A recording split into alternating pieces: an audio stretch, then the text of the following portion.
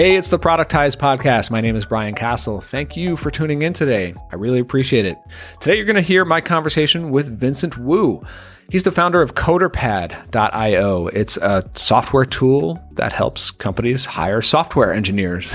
It's pretty cool. They could see real time on the screen, the interviewee writing code and rendering that code and all that cool technical stuff.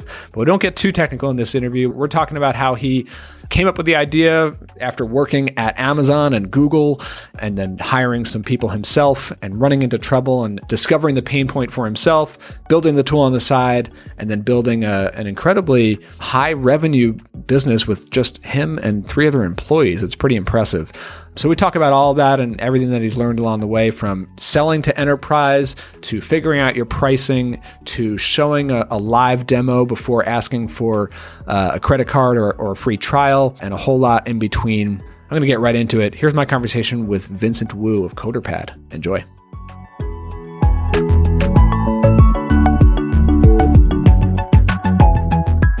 All right, I'm talking to Vincent Wu. Vincent, how's it going? It's great. How are you? Thanks for coming on the show today. So why don't you introduce yourself and what you do and what you're kind of focused on these days? Sure. My name is Vincent. I run a self-funded software as a service company called CoderPad out on the West Coast in San Francisco. Nominally, we offer an interview tool for people who are hiring programmers. So large companies and small companies alike who hire a lot of software programmers in the Bay and the East Coast mostly pay for CoderPad in order to have a really high fidelity in-browser experience to sort of vet over the phone whether a programmer has a shot at making the on-site or whether they understand general programming concepts in general. Yeah, very cool. So, we were talking a bit before this call, and as I said, I know that there are some people in this audience who are technical, some are engineers, developers, but for those who aren't, I mean, my general sense when I took a look at CoderPad, which looks really cool, like the cool thing that stuck out to me was this ability to live in the browser, not only have like a video call with someone like we're all used to, but actually it's like a split screen, like show a coding, like one side code, the other side rendering what you're coding. And I guess seeing that in real time in a two-way call. Am I understanding that correctly? You're understanding it absolutely correctly. And that was sort of our big unique differentiator when we're getting started. Most live interview tools at the time only really let you share code in real time, but didn't really let you just hit a run button and see what a particular snippet of code would actually do if you were to compile it and run it. So that was our contribution to the state of the art of programming interviewing. And I think it's caught on pretty quickly on its own. There's now imitations, of course, but I think we managed to carve out a niche for ourselves by having that insight about what would make the process better. Yeah, very cool. So what does the company look like today? Are you the sole founder of it? Yeah, I'm. For a long time, it was just me. Now we're up to 4 people total. We have a small cramped WeWork in San Francisco and a couple developers and like another sort of general purpose jack of all trades employee. Nice. So we're going to go back and get the story in just a minute, but I don't know how open you generally are about things like revenue and size, customers. Like, can you give us a sense of size? Since I've already shared a general sense of size with indie hackers, I'll say we make north of 2 million annual recurring revenue at this time. Very nice. I mean, that's one of the things that really jumped out to me was being at that level with just 4 employees. That's something that I want to kind of dig into, which is really impressive. Sure. But we'll get there.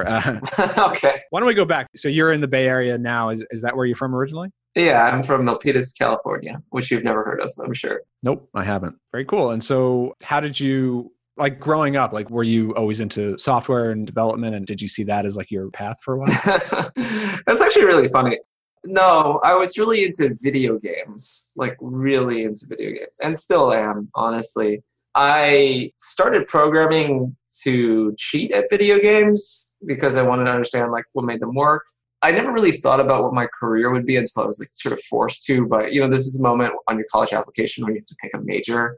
And my mom really wanted me to be a dentist because she thought all the programming jobs were just going to go to India, which is not untrue. A lot did, but even more were created. So I got lucky in defying her in that respect. But no, I mean, I never really had any sense of what my career would be, and still don't, frankly. So I kind of just won the whole thing. That's what most of us are doing. Yeah, I think so. I mean, I don't know. Some people give the impression they have more planned. I try not to give it. You know what I found? Like, I love talking to other founders and also hearing their stories on other interviews. And when you hear them talk about what they've built up until now, it seems like everything went according to plan. That is in 0% of cases like true. Yeah, and it's like they put these pieces together that all formed this cohesive thing. But it's so true. It's never like that. Everything I know in my experience has just been figure one thing out into the next, and all of a sudden like, oh, I guess I'm running a business now. Okay. I have talked to a lot of companies and startups in my day, both like as a matter of personal interest and as in the course of like selling them a piece of software. And there have been only a few companies that I thought were like, wow, this company is remarkably well organized, where they like had everything on time, they knew exactly what they wanted, and like they had any plan at all. Like vanishingly rare, and none of them start that way. I think it has to be beat into them eventually. Every startup, like every actual startup I've ever talked to, it's just been pure chaos on the inside, which is fine. It's actually totally okay, and yeah, you can still get rich off that. Yeah, it has worked. So, what was your first move as you started to grow up? College, post college? What was like your first kind of big position there, or phase, if you will? Again, very little forethought or foresight in any of the things I've done. I graduated college right around, 2008 recession. So I felt pretty lucky to even just get a job. I only got one job offer. So I went to Seattle to work for Amazon, and that sucked. And then from there, I was like, well, this is terrible. I should go to some other big company where people say it's good. So I went to Google, and that sucked, but for totally different reasons. And then I started realizing that maybe it's me, like if these are companies that people love working for, like something's not adding up here. So what sucked about those companies? Oh, I mean, come on, you read the New York Times. Like we could go into the laundry list. I'll go fast. I mean, like Amazon is obviously brutal because Amazon is at least honest, I would say. They tell you how brutal it's going to be, and it's fucking brutal. You get a fucking desk made out of a door with splinters in it, and nothing is free. You have a shit instant coffee, and everyone hates each other and is constantly trying to sabotage everybody else. And nobody's actually really that good at their job. It's just they have the greatest product of all time. I haven't had much experience in like a big corporate setting, but you are blessed. I could absolutely imagine like the politics of it and working under these big bureaucracies. I guess I could get that. I did not expect like the working conditions to suck at Amazon or Google. At Google, they're totally great. At Amazon, they make a point of reminding you where Amazon came from, which is a garage where they make desks out of doors. It costs, you know about door desks? Has no one told you about door desks? I don't think so.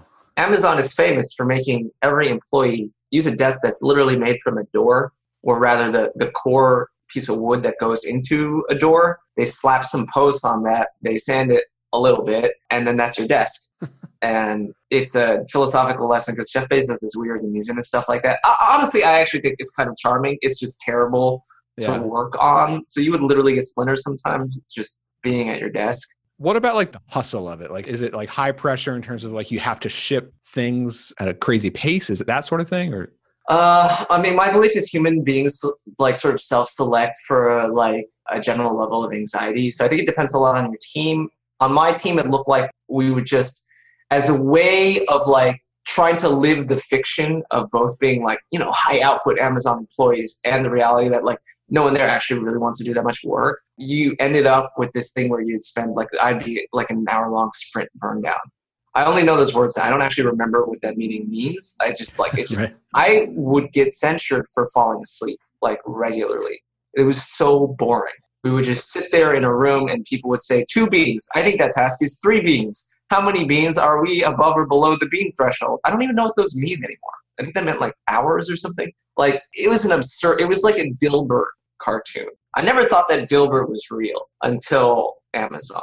Well, just the word censored kind of jumped out at me as a place where I don't ever want to be. censored, as in or censured, yeah. Yeah, I can't. But they tried to censor me too. It was very useful, I would say, because I do a lot of local city politics now.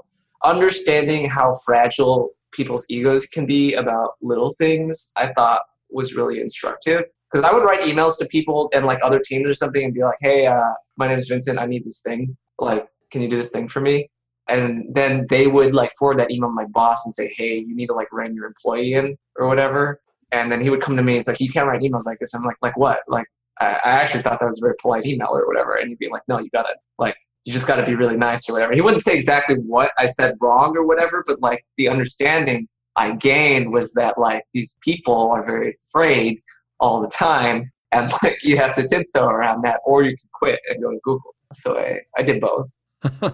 Wow. So yeah, like what came next? Like how long were you at Amazon and Google, and then where'd you go from there? 1 year each. And then I worked for actually the only company I really liked working for, which is Everlane, which was a clothing startup. I still hang out with those guys. They're here in San Francisco. And that was a big shift for me. It was like, here's a different way of being. What if you liked your coworkers? And what if you did something that wasn't like maybe like technically like that interesting, but like expressive or creative or delivered value directly to like a human being?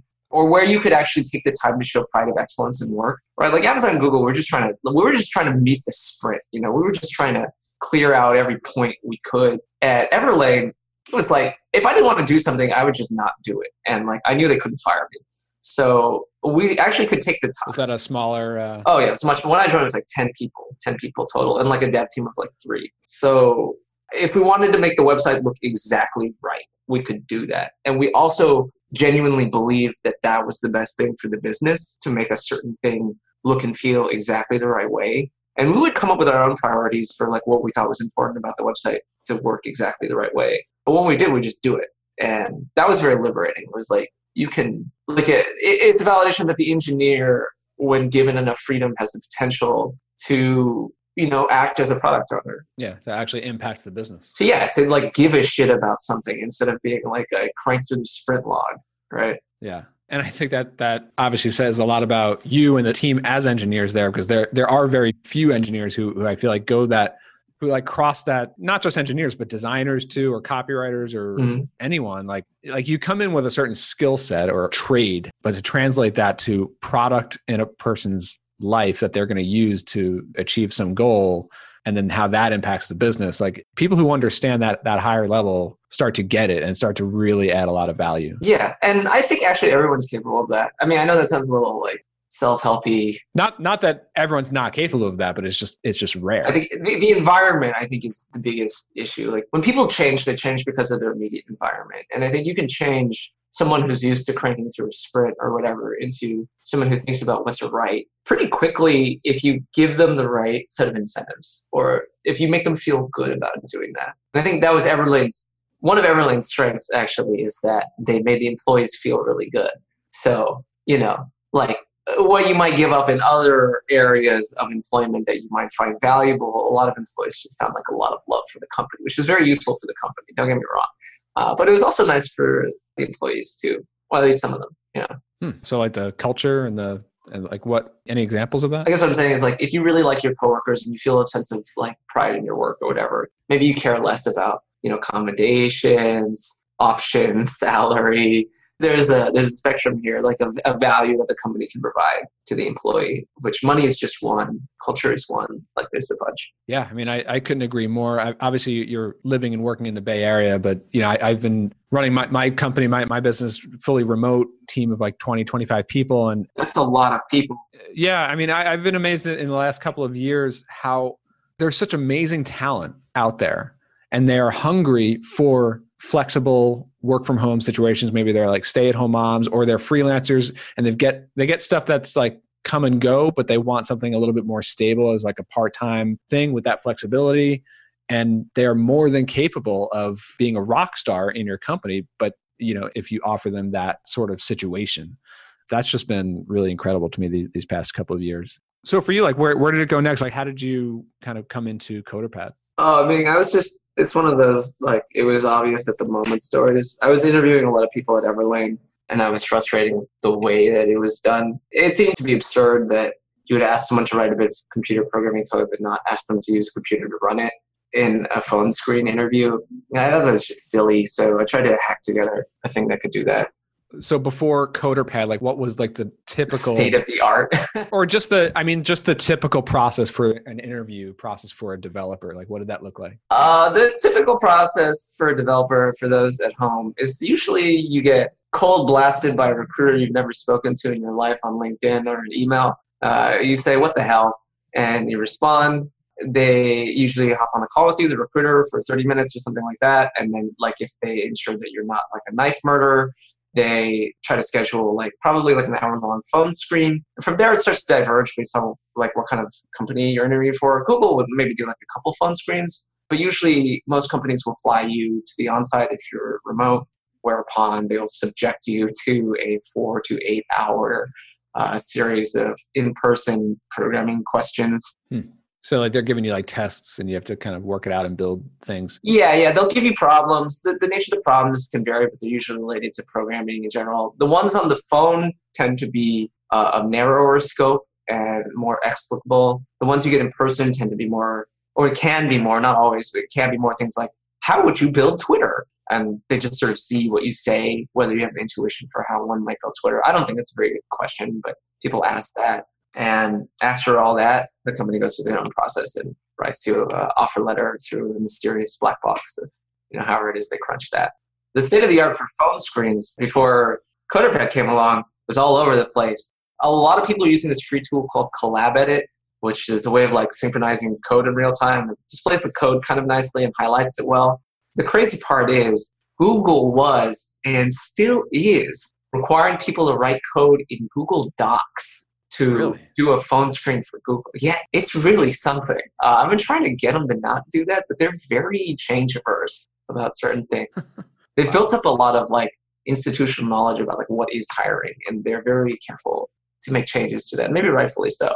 But one strange artifact of that is that they use Google Docs, which is basically Microsoft Word in the browser. Yeah. It's not exactly a code editor. It's really not exactly a code editor. It's brutal, actually. It's almost insane. Yeah, like we use Google Docs for documenting things. And no, that makes sense. And then occasionally, like we have to drop a piece of code, like this is the embed code that you need to use for this step in the document.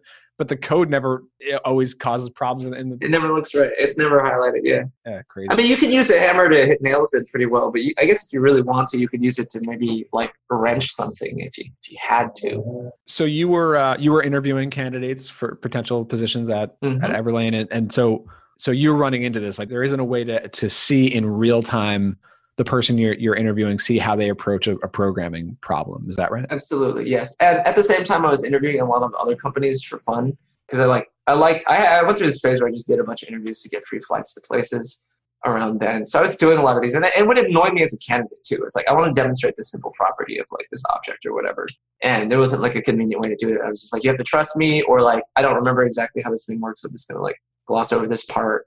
And the hand waviness of it to me was absurd.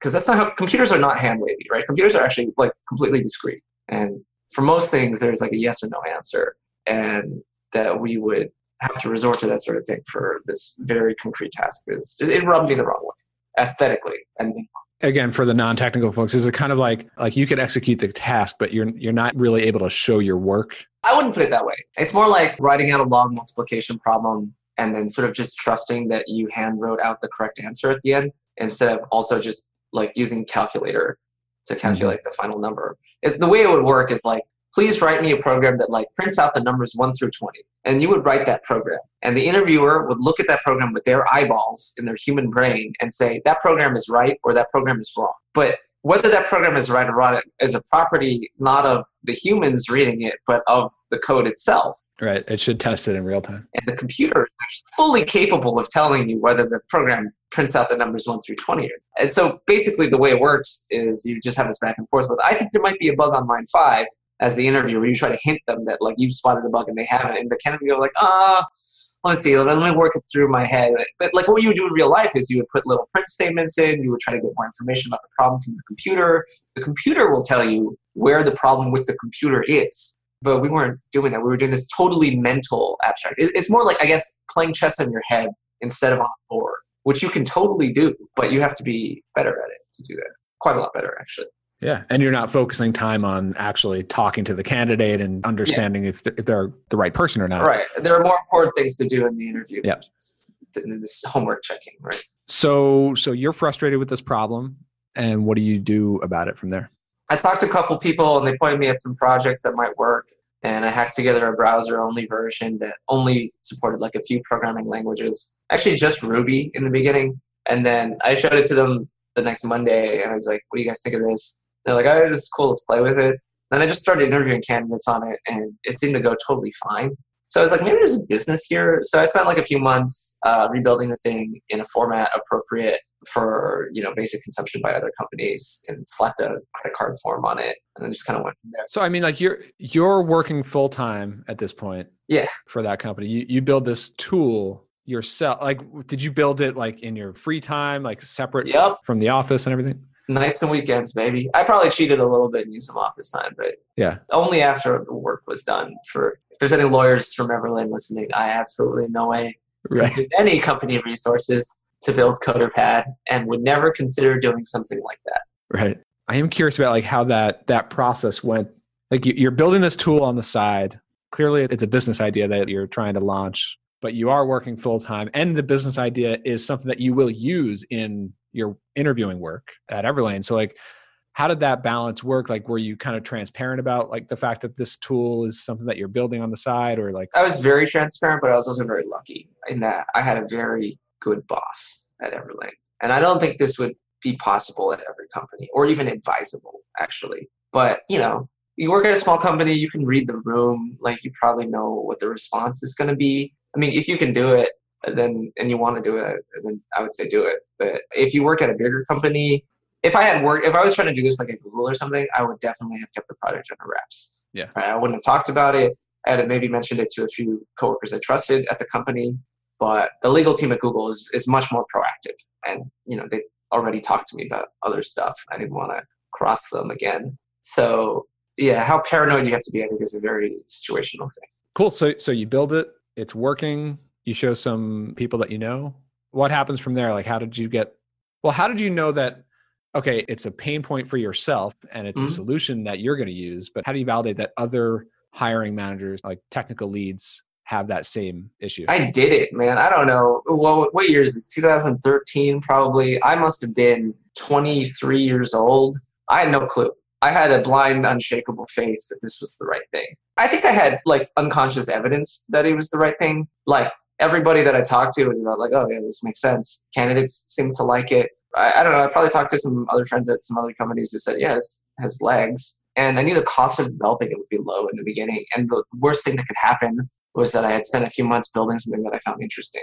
So it was the right mix of like low downside, high upside for me that made it seem like I actually didn't have to spend a lot of time on validation. And I happened to be correct. It's maybe not the most advisable thing, but I felt like I had a strong intuition that it would work. It didn't seem that specious to me. It wasn't like a maybe people will want to change their behavior in this way. It was more like people are already doing more or less this exact thing, but they're not doing it that great.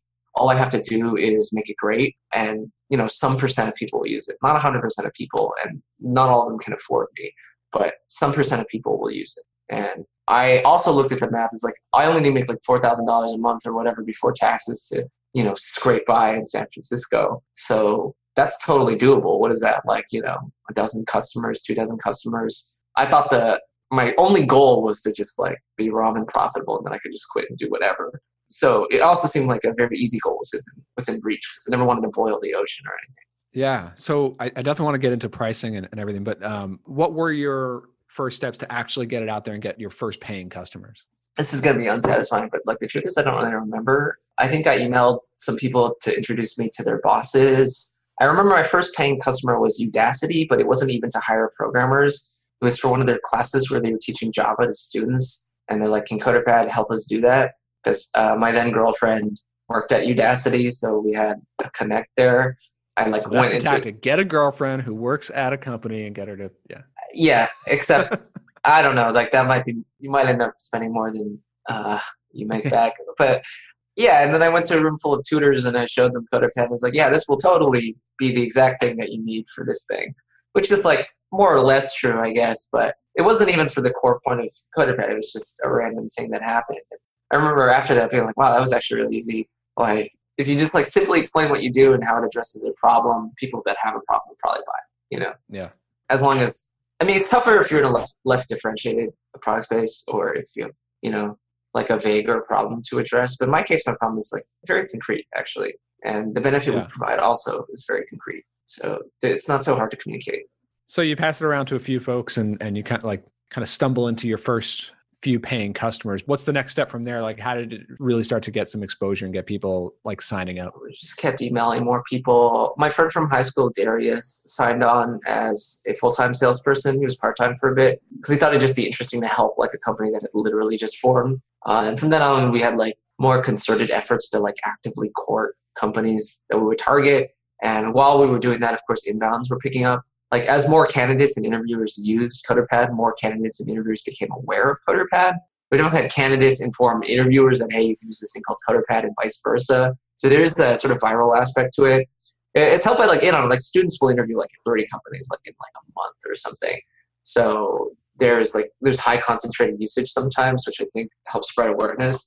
So a lot of it has been fairly organic. We don't do any marketing. We have no content. There's no blog. That's another thing that I noticed about your site. You're right. There's no blog. It's a pretty cool website. Like it's showing the demo. That's another thing I wanted to ask you about, but it's very simple. Just a few pages, really. Yeah. One long form sales page on the homepage telling the story and building the case. And then, features, pricing, FAQ, demo page.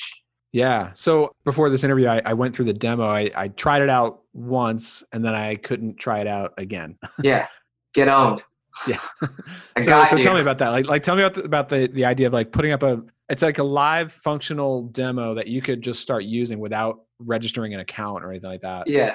Well, it's a trade-off, right? Like you could gate it by more stuff and then make it maybe more usable. But like a lot of people were using CoderPad in incognito tabs, using the demo for real interviews for real companies. And I got wind of that pretty quickly, but I held off for a while before gating the interview to like a time length. And I thought, it's nice that it's free exposure, but at some point I want to bring the pros in and make some money off people who are like getting free power. Because the expectation for products like this is that they're free. CoderPad is the first like totally only phone. Yeah, especially when you're selling to developers, they'll easily get those. But you need to build urgency in a company, and there's no urgency if like their need is perfectly met by my company for free, forever.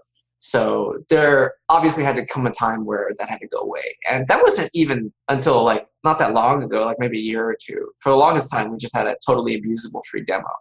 Yeah. Well, I mean, you're still providing the ability to get in there and use the thing before even signing up for like a trial. Yeah. I have no idea if that's a good idea or not. If you're asking me whether that's like a special business insight or not, the truth is that's just how I would want it as a consumer. Like everything about CoderPad is mostly built on like my sense of aesthetics. Essentially, I'm not a terribly savvy business owner, but that is what I would want. If I was a developer buying this tool, I would want to be able to just jump into the session and even invite someone else to it to test that it really is real time without needing to fuck around with, sign up forms or credit cards or whatever. Yeah. It might not be the best thing. It might be better to like account gate it or even credit card gate it, but I like it. I think it makes a lot of sense, especially for a tool like this. To me, the whole, not that I'm necessarily a target user, but the whole value is in the experience of how seamless it is to work and see the code and see the experience. And like the sooner you can get a person into it. Oh yeah. I mean, again, I'm not the savviest business owner, but like to play the other side here and say like, that's definitely true, but there's also a lot of other things that are true, right? And one other thing about CoderPad that's true is that it is a B2B enterprise sales company, right? Right. Well, that's what I want to dig into here. I mean, with pricing, like, okay, starting at 50, then it goes, you're going up to like what, $750 a month, and then there's an enterprise level. Yeah. So this is clearly, obviously, it's a tool for hiring, and it's a tool for companies who are hiring rapidly and lots of people. So a friend of yours joined and helped with sales. Like, what were your kind of first steps in learning how to sell to companies who are growing at that pace? That was a lot of ideas, but only one question. So I'll answer the question, but if you want, we can come back to the ideas. My real first step was, have you heard of Steli FC? Yeah. Yeah. Steli FC was hosting like an in-person like seminar on like introduction to sales for like technical founders, for YC founders. I'm not a YC founder, but I just snuck in. And it was great. Actually, he said a lot of things that totally made sense to me. I mean, I think the big takeaway is that like sales can just be like talking to people. You just have to keep a couple things in mind. Like you want to find things out about their situation. You want to paint exactly the right picture of like how you will help their situation, and then you want to be persistent and about closing and aggressive about it, and like to not be afraid to ask for more money or for a faster close or for whatever it is that you need, because it's not unreasonable to ask for those things. So a lot of us just getting the mindset, and then me and Darius like psyching each other up to raise prices, to go after more companies, to like to not undercut ourselves. There's this tendency of people who are starting out to like undercut themselves or say, to start with the negatives about their product. Be like, oh, we don't do that yet. Sorry, I know we're really sorry. We can't do like this persistent file thing for you just yet. But like, we really want to, and like, we hope that you'll consider us even still. No, you don't say any of that shit. You say like, you have this problem. We have the perfect solution for it. It is better than any other solution out there. And that's why we're the most expensive. And we deserve to be the most expensive, and you will be the happiest if you buy the best product. Yeah. You say that. I mean, you don't say those words, but like, those are the ideas. And like getting over yourself and just saying those words, I think this can be hard for a lot of people. But for me, it wasn't that hard. I mean, I'm a crazy person already, so it's not. I didn't think of it as acting or lying or anything. I thought it was just like, this is the truth. We're just being more aggressive about saying it. So I noticed that the pricing tiers are basically like personal, one user account. So it's like you're tiering based on number of user accounts and number of interviews per month. We're still playing with that, but the biggest real gate is actually number of interviews per month in terms of what practically people run into. Got it. Yeah, that makes sense. I guess I was looking at the tier, they're like 120 interviews a month. They're obviously hiring a lot of people, but they could do many interviews just to fill one position. Yeah. I mean, interview to close rate varies wildly, but I mean, I think you should expect to see between 6 to 10 phone screens per full-time engineer closed. So when you're charging several $100s a month and up, so is it true that most of that type of customer, like business customer, needs to talk to somebody before they can really get on board with this sort of thing? Or are you getting a lot of customers who are using the demo, trying it out, signing up, buying? That's actually a difficult question to answer because I no longer have super direct involvement with like every literal on the ground deal. So barring me knowing more about that, I'd say coin flip probably like 50-50. Some people definitely do need to talk to people, even for small planned purchases, but some people don't. Some people have just signed up for the most expensive tier, like without speaking to any of us. Yeah. So it's definitely happened. I don't know what the frequency is super well. I'm also curious about this enterprise level. So many SaaS have, B2B SaaS have this like, price, and then enterprise call us. Well, it varies. What is that for you guys? Like, what does that look like? It looks like a lot of money, Brian. I mean, like really, like how many deals are falling into that enterprise bucket, and what is the process for doing a deal in that? A minority, of course, but they represent a lot of value. And the process for them is much more involved, of course, right? Sometimes a deal in the enterprise category can take a year to close, right? And a lot of that will be building rapport internally, building the case for it, and moving through all the hoops that need to be jumped through. Like if they want to do an audit, if they want to like have a special thing built for them or not, if they want, like direct integration with their like user directory and all that. So I don't know, like it's more or less classical enterprise sales. I guess I don't necessarily understand exactly what you're curious about. Well, I mean, it's just something that we see a lot. And I think by design that it's pretty vague, like what's behind the contact us. Oh, yes. Actually, that is something we're probably going to change. I mean, we'll probably list a minimum price for enterprise to set expectations. And we might be more explicit about what's going in there. But well, I mean, the minimum, you could assume it's higher than your highest visible tier there. Right. But how much higher is actually important in terms of like indicating that like this is a serious thing. Like don't waste your time if you email this. Right. Like, right. Do you guys spend a lot of time like qualifying those leads?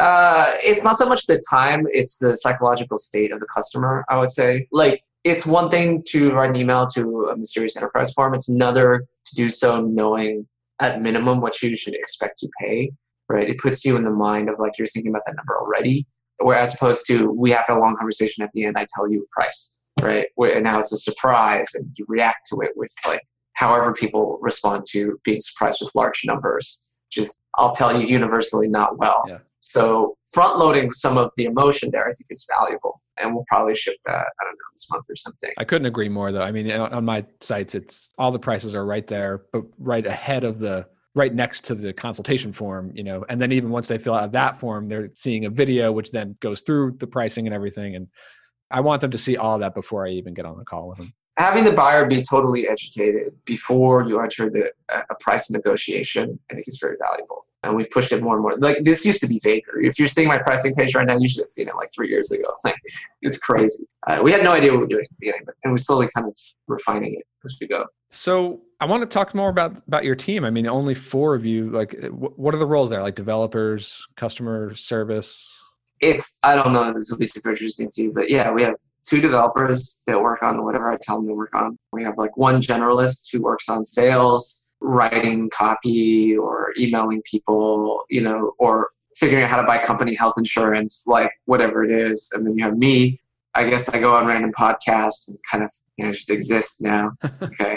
I have friends who run SaaS who are in the same revenue ballpark and more, and profitability and growth and scaling the team and servers and all that gets out of hand. Like, how have you been able to keep it sounds like the customer support load has been low. Even the developer team has been pretty small for you guys, like at this level. I mean, I guess you noticed it yourself, right? Like CoderPad doesn't have that many pages on its website because there aren't that many. Like, we don't do that much. We do what I think of as exactly the right thing and hopefully no more, right?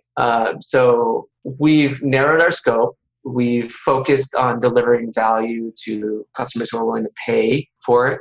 The more you charge, the more sophisticated buyers you get, and they have fewer annoyances to deal with. The biggest customers are almost always the best ones. Actually, it's the small customers who tend to be annoying. And we are blessed with many good customers, I would say. And I don't know, we did a good job, I think, of setting expectations. Like, this is what you're going to get. It's not going to change that much. It'll get better, but we're not going to break your workflow, right? Like, if you know how to use CoderPad like a year ago, you'll know how to use it today. So, like, we don't store a lot of personal information, right? We don't host your website. So, like, the only thing we do is we do conduct interviews for you. And if the website goes down, it's really bad because you can't do any interviews. But those are usually the only two states we can be in. Like, everything is up and working fine, or you can't do any of your interviews. There's usually not some other problem that requires like a lot of, customer service touch. And people write us to ask us questions, certainly, like, do you do this? We say like yes or no. But like otherwise, like, I think our burden is pretty good. Yeah. I mean, one thing I noticed, like right on the website on the bottom, there are like 3 links for getting started for interviewers, recruiters, and candidates. Yeah. So it's like if you're one of those 3 people, you have your guide right there. Just go to that one page. It's as far as I could tell, I mean, those are the only 3 like knowledge base, like documentation pages you have. Like, yeah, we're probably going to expand that a bit, but yeah, it's very ad hoc right now. Yeah, I'm sure those 3 pages right there probably answer, 100 other questions that would normally come into a help desk software, Yeah, people don't have that many different questions. People always ask the same things. Like, how do I do like this basic thing or whatever? It's like you click the button that says the thing you want to do. Like, come on. Yeah, and you have a technical customer base too, which I'm sure helps. Yeah, our customers tend to be probably savvier than like, if you're doing like small, medium business across like all of America, like selling to restaurants or something, I think you'd have a hell of a time. But this is like a pretty specific segment, and we use the same language to describe things. So we have a shared vocabulary, more or less. So I used to own a business that sold to restaurants, and yeah. Oh, I'm sorry for your loss. Luckily, I'm not in that business anymore. But so my roommate used to work for a company that was doing point of sale software, and holy shit, shit is right. I would not want that business. Like, so I mean, here we are. We're recording this early 2018. What's happening this year at CoderPad? What's your outlook for the year? What are you working on next? Feature-wise, more of the same. Like I said, CoderPad just continues to iterate and develop like very simple features on top of a very simple feature set. So hopefully we'll allow you to have more in-depth programming environments. Right now, CoderPad tends to skew towards a single file interface for programming, but some programming questions are not easily broken into or easily solved in just like one file. So being able to have multi-files, to be able to like have the interviewer load static files ahead of time for the candidate to play with, just have a more high fidelity experience in general is something we're striving towards. It's going to take a while. Are you guys getting like requests and like just research from your existing customer base at this point that's kind of pointing you? Yeah, I mean, that's been a persistent request for a long time, since inception, essentially. Like CoderPad should be more persistent and less sort of ephemeral with the way it is now. And we've held off from that because making things non-ephemeral makes, it makes the architecture of the website much harder to manage. So we've put that off just for our own sanity's sake. But I think it is a lot of value to a customer to be able to do more advanced things on the platform. And we're just pushing in that direction. I'll try to integrate with more tools in the ecosystem, like, HR tools, scheduling, applicant tracking systems, that sort of thing. As far as like goals for like performance of the company, I have none. It's nice when the numbers go up. And if they keep going up, I'm happy. Like, that's all I don't really care. Yeah. Like, I made enough money already. Cool. Well, awesome, Vincent. Thank you for doing this. It's a really interesting product, really good story. We're going to get all this stuff linked up in the show notes. Of course, that's at coderpad.io. Anywhere else people can connect with you? You can follow me on Twitter or go to my website. My website's vincentwoo.com. My Twitter is Fulligin, Fulligin. I'm sure you can throw a link to the thing. Cool. Yeah, we'll have it all linked up. Awesome, Vincent. Thanks for doing it. Great. It was nice talking to you, Brian. All right. See you.